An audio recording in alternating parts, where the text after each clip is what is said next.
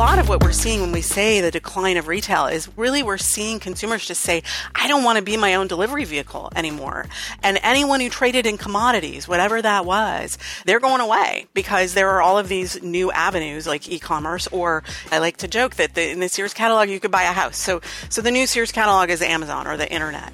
The reality is in a lot of ways, we're just going back to retail behavior that we always sort of had before the mid-century love of the automobile and this sort of massive expansion of retail.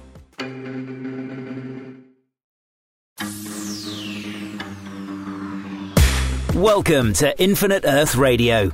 We believe that in a world of finite natural resources, a smart and sustainable future is only possible by lifting up people and unleashing unlimited human potential. Infinite Earth Radio will not only help you learn from bright visionary civic leaders who are building smarter, more inclusive and sustainable communities, but you'll discover how you can bring these ideas to your community. And now, here are your hosts, Mike Hancox and Vernice Miller-Travis.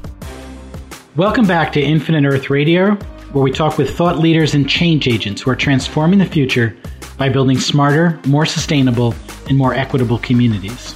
This is your host, Mike Hancox, and my co-host today is Kate Meese. Kate, welcome back. Great to have you here today. Thanks. Always a pleasure. We're really excited to have an upcoming graduation to announce. Our Civic Spark Fellows are graduating August 29th, so I wanted to give them a big shout out and thank them for all the hard work they've put in. As a reminder, the Civic Spark program is a governor's initiative in California.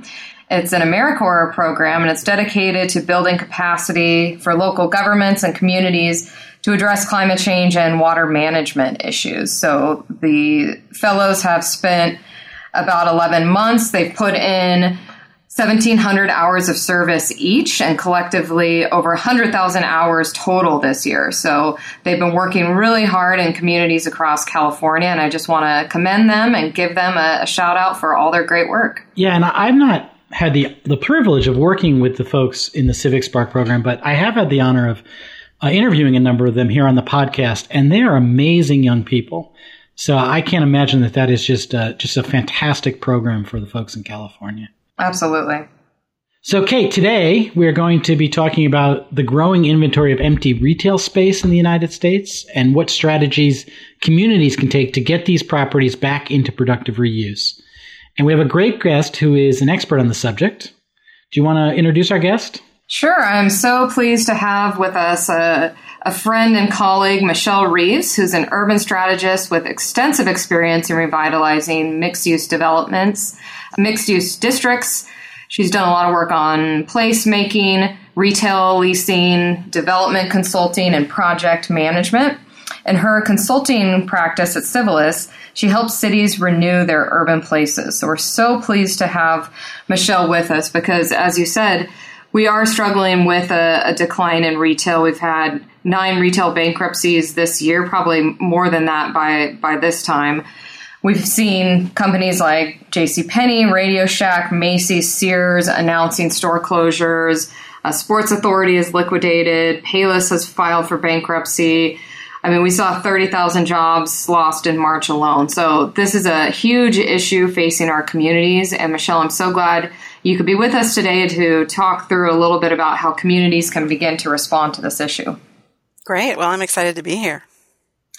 So you work in communities all over the United States, Michelle, and I'm wondering what impact you're seeing already from the decline of retail. So it's kind of funny, even that phrase decline of retail, I would call it sort of a change in retail. And I think one of the things I would just say fundamentally about retail, there's kind of a saying we have inside retail that retail is about reinvention, and that's always true.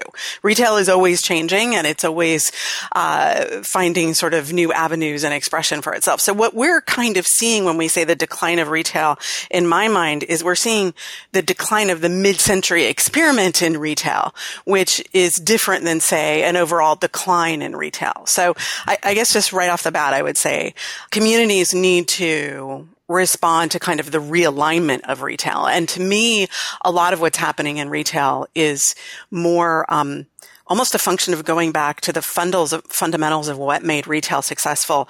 Let's say sort of at the turn of the century, we got our commodities delivered. You could get a house from the Sears catalog. And we used to go into town in concentrated areas where retail was in one place to sort of have this experience or be able to try stuff on or, have that kind of brick and mortar in-person experience. The mid-century experiment in retail, was really catastrophic in several ways. One is we just went through and just massively expanded our retail supply in a lot of cases without actually adding new spending dollars to communities. And then accountants took over the retail instead of actual retailers, which is how we ended up with big box. And then everyone became their own delivery vehicle. So a lot of what we're seeing when we say the decline of retail is really we're seeing consumers just say, I don't want to be my own delivery vehicle anymore. And anyone who traded in commodities, whatever that was, they're going away because there are all of these new avenues like e-commerce or, like I said, I like to joke that in the Sears catalog, you could buy a house. So the new Sears catalog is Amazon or the internet. But the reality is in a lot of ways, we're just going back to retail behavior that we always sort of had before the mid-century love of the automobile and this sort of massive expansion of retail. So this is a very long answer to your question. I think the biggest impact that these changes in retail are having is that it's leaving us, it's a retail problem and a real estate problem, because one of the biggest things it's doing is leaving us with these really challenging land use issues and a lot of vacant buildings that are in some cases difficult to reuse. So, and that's one of the things we can get into a little bit more, but some of the types of buildings that are most flexible and breathable and changeable, those ones weather these changes better than, a giant box in the middle of nowhere that everyone has to drive very far to. So let's talk about those giant boxes. We know that the number of shopping malls has outpaced demand, and in the United States, we built a lot more shopping space per capita than other countries, 5 times more than the UK and 10 times more than Germany. So what do we do with these huge spaces we have? Have you seen communities that are successfully reconsidering use of vacant malls and large big box stores they already have?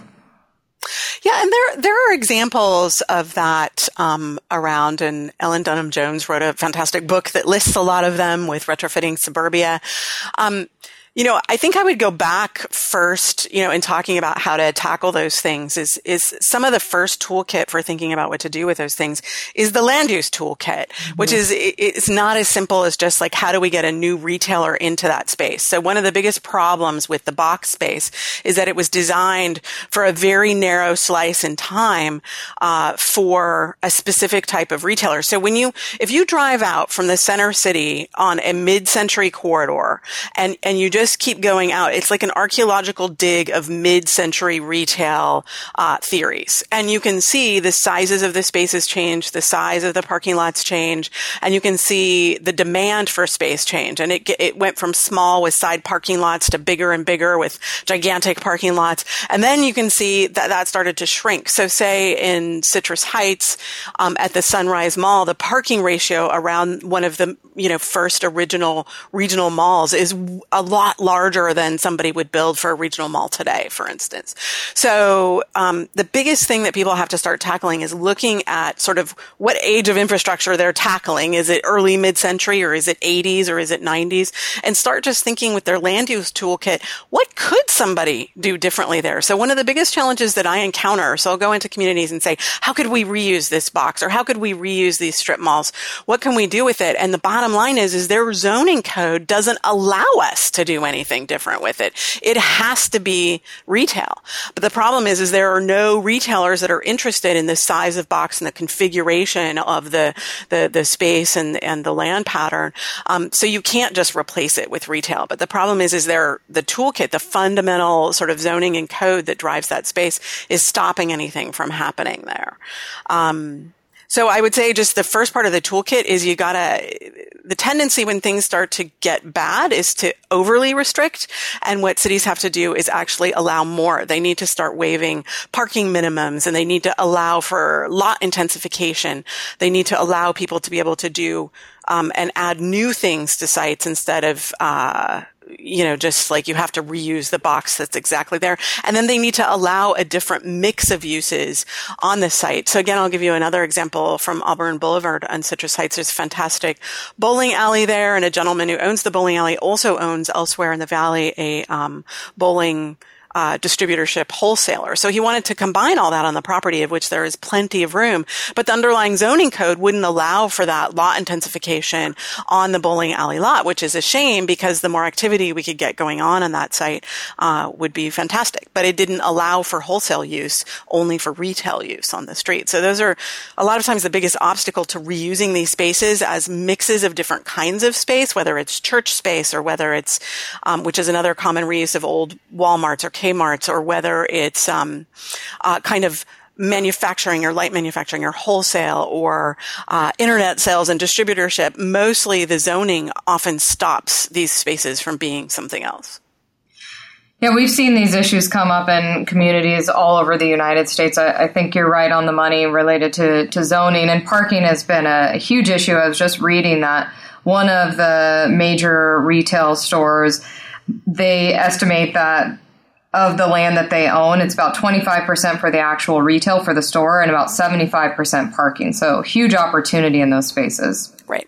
Yeah, exactly. And it's interesting because if you look, there is actually a kind of, so let's say there's a place in the 70s and 80s that started with, particularly in the 70s, huge parking ratios. So like those old Kmart's, they're so far away from the street, like you can't even see them when you're driving. It's like they're a mile and a half from the street. They have so much parking. So what's interesting is what a lot of those owners did. And unfortunately, a lot of owners in these mid-century communities just sort of respond to the market and do whatever they want, not recognizing that these companies will abandon those sites within 5 years if it's no longer relevant. So they took these deeply recessed buildings and then they built all these pad sites right on the front of them on the street because it turned out, by the 90s, that's what everyone wanted. They wanted visibility and to be closer to the street. But what's interesting about that is then they render that backspace that's so far recessed completely not very valuable as retail space. And then that space continues to struggle. And then over time, that front pad space becomes less desirable and sort of the cycle begins anew. And unfortunately, I would say in most communities, like that, you have an owner group that is responding to national trends and national companies who have a different goal in mind than what's good for the local community, than what's good for the local retail health. And by local retail health, I don't mean like just local companies. I just mean, really on a bottom line level, your retail space should slightly lag demand in your community so that your retail space can be successful. But instead, what we do is just treat retail zoning like a magic wand. And no matter what our demand or population is, we just keep running around and expanding our retail space as if we're not sort of sanctioning the wholesale abandonment of our existing retail. So it's just really important to think about how do you help even ownership groups and community groups think about, and how do cities think strategically about their retail zoning as this sort of asset that really needs to not be too far ahead of demand, or you're just going to render everybody unsuccessful. And like I said, the nationals they're making a decision based on, like, if you're Safeway, you're making a decision based on your competition with Thriftway and Kroger's. You're not making a decision based on, does this community really need another grocery store? Mm-hmm. And Michelle, but do you think that the local government is making decisions, land use decisions, based upon what the market needs as opposed to the opportunity for tax revenue, right? So I think that, people come and shop from other communities. I think part of the reason why we have so much retail space is that I don't think communities do that kind of analysis in terms of how much retail do we need for our community. Their analysis is more based on how much, I think, is based more on how much, sales tax revenue will we generate by having this space.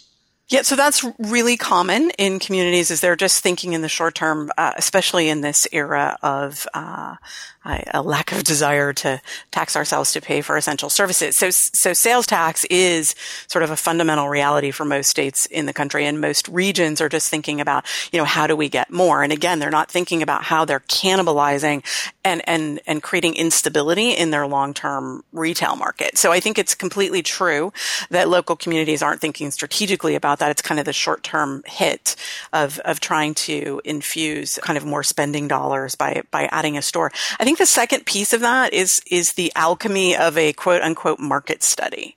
So I'm not generally a super huge fan of market studies because you can kind of make them say whatever you want. So, you know, I don't know. I think you can make the case that every community has a lot of leakage.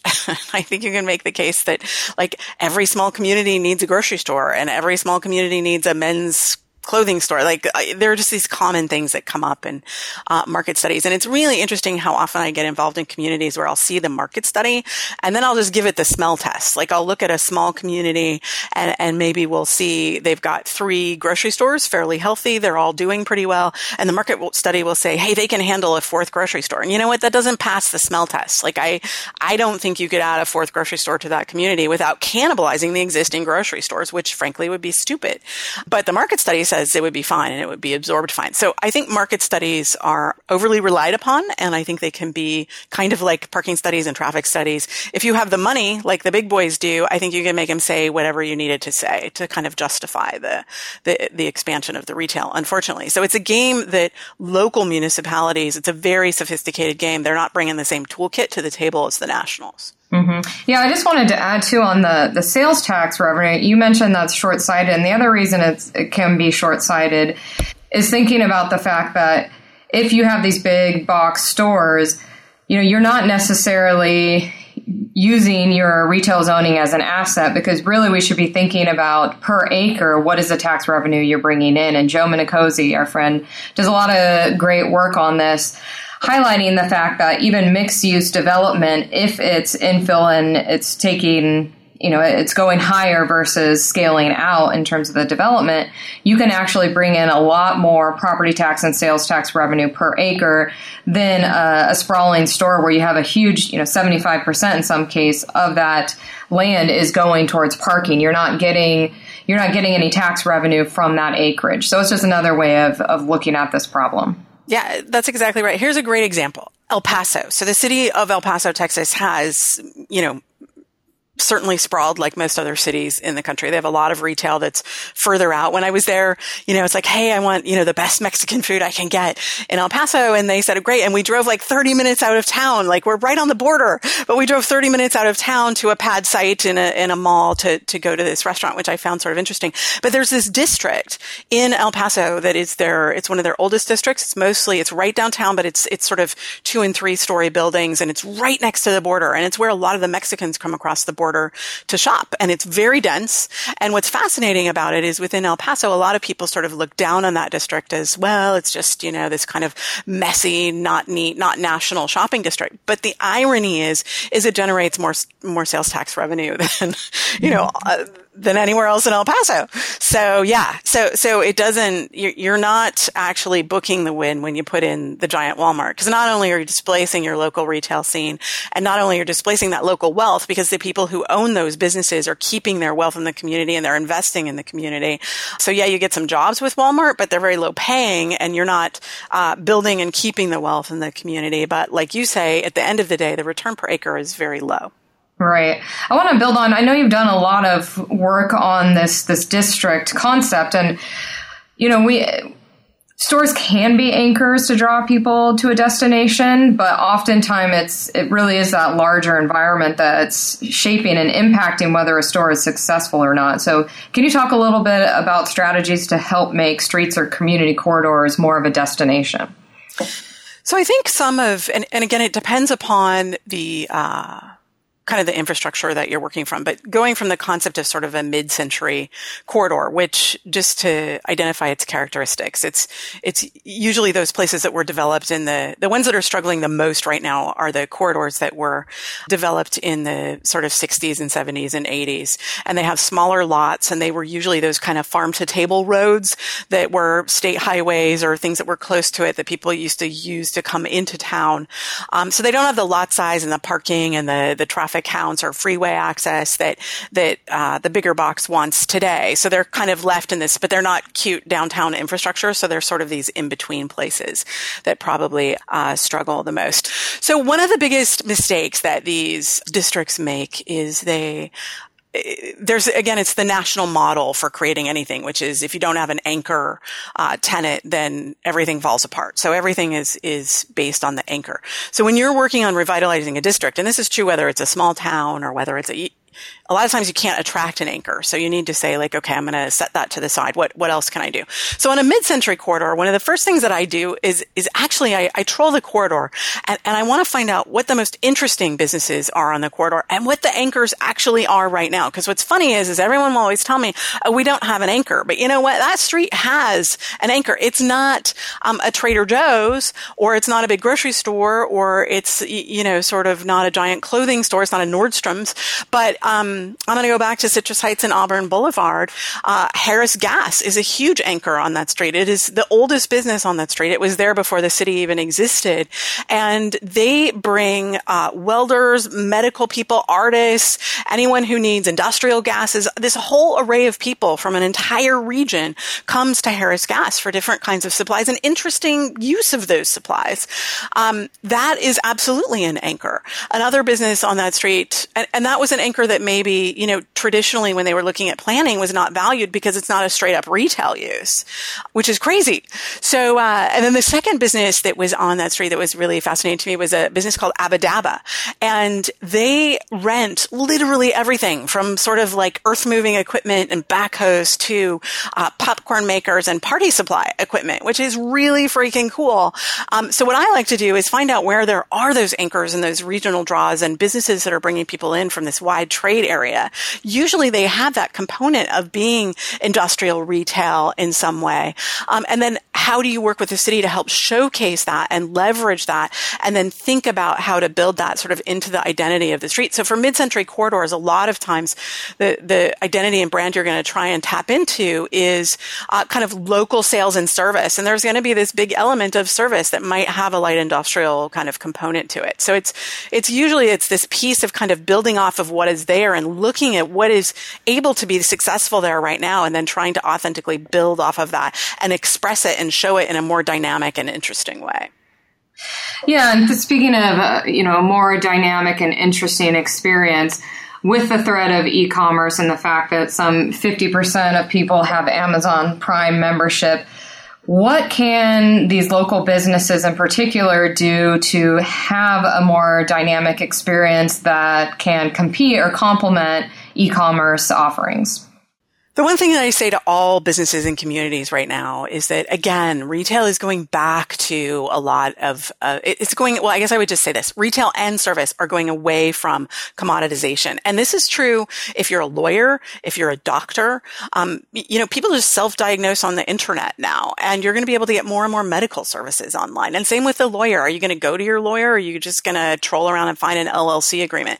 Everything that you do that's brick and mortar, everything that's in person is really going to have fundamental elements of a really positive experience, expertise and knowledge, and this sort of just service that you can't get through the online experience. And the fact that a lot of online stores, like say Warby Parker, are opening brick and mortar stores, or Amazon, it shows you that there is this intrinsic connection to brick and mortar and retail and service experiences, but you have to really execute on the experience. So I think, first of all, just one of the biggest challenges is that, in the mid-century era, which we've been coming out of for a while, everyone got into just commoditization and didn't really care about the experience. And retail on a national level was really run by accountants. And frankly, they're really horrible at the experience.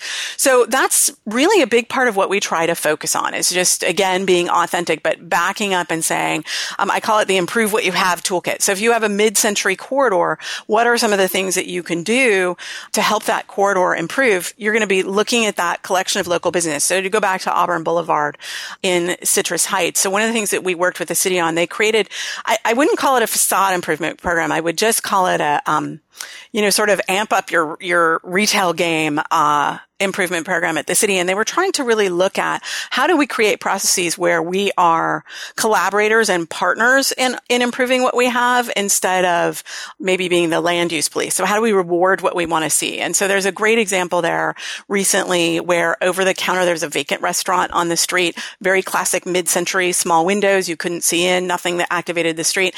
Everything in Northern California is beige, right? So it's I call it the, beige stucco and stacked stone finish, which is the Northern California design finish that everyone puts on every building. So if you want to get people's attention, if you want to create something that's interesting, if you want it to be a place that people want to go and explore and stop and look at businesses, then your buildings and your businesses need to show us something about the experience they're going to offer. So the retail experience happens before you walk in the door. So these two restaurateurs, they were both tenants. They came with a plan to take this mid-century building that was beige and didn't have a lot of windows. And they were going to fix it up and open a crepes and burger restaurant. And so the city recognized, hey, that's an opportunity. So they said to them, like, we have this program to help with some guerrilla development or sort of guerrilla design. I wouldn't call it facade improvement, but like, how do we do some bang for our buck changes to this plan that will help your business? So that's the improve what you have toolkit. So instead of big tax breaks for Walmart, how do you help these small businesses have a bigger impact and create a better experience? And so two of the big things that we focused on with them was color and then creating outdoor seating. So there's activity and life on the street. So one of the things that happen in mid-century retail is the sanitizing of the street. Like we're not allowed to use it. Like all these cities have rules that you can't put anything on the sidewalk and there can't be products or tables and everyone has to be inside, in a box and you can't see inside and there's no exchange.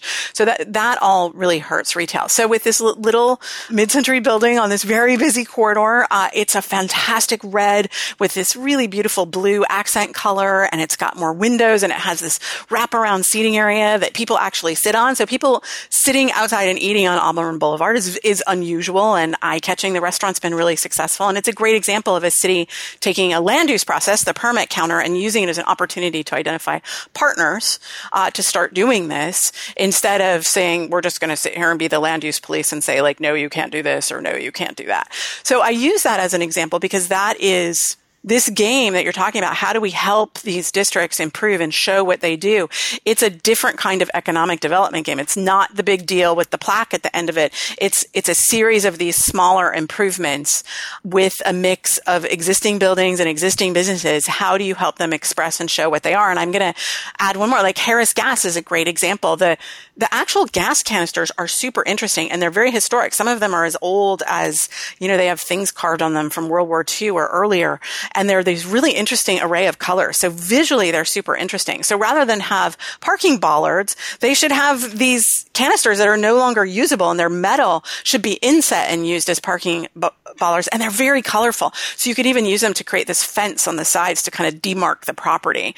And then because their materials are used for welding, they should get some of those artists who are using their store right now to create something that will hold their sign and be this big architectural piece, showing us that these materials are used for welding and for art and for different metal smithing kinds of services. So there are all of these, and actually I would say Harris Gas also operates the oldest working forge in California, in Auburn, California. So they also have this connection to forging. So they should be forging some interesting things for their exterior as well.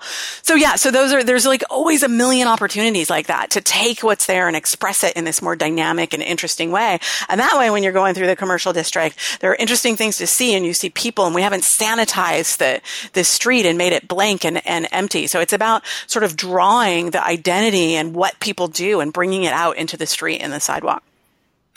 I love it. Great examples. Your enthusiasm and creativity is certainly infectious. And I know from working with you in a number of different communities, these are strategies that work for small rural communities, for large communities with economic development staff. So this is really appropriate to a range of different communities. So thanks so much for joining us, Michelle. Unfortunately, at this time, we are out of time. So I really appreciate you having taken the time to join us and for sharing such great insight with our listeners. Well, thanks for having me. It's always, I could talk about this stuff for hours. So I really appreciate you having me on. So, Michelle, if there are listeners out there who say, I need to work with this woman, how do they get hold of you? Which there will be. Well, my website is a good place to get kind of an overview of some of the things that I do and work on, and all my contact information is there, which is www.civilisconsultants.com. And Civilis is just the Latin word for civil, so it's CIVILIS consultants.com. Fantastic. Michelle, thank you so much. Kate, thank you for doing a great job today. And thank you all for listening. We look forward to seeing you next time on Infinite Earth Radio. Infinite Earth Radio is a podcast produced by Skio in association with the Local Government Commission. To learn more about Skio, the Local Government Commission, Infinite Earth Radio guests, or how you can make a difference in your community, visit our website at infiniteearthradio.com or join us on Facebook at www.facebook.com/Infinite Earth Radio and Twitter by following @InfinEarth Radio.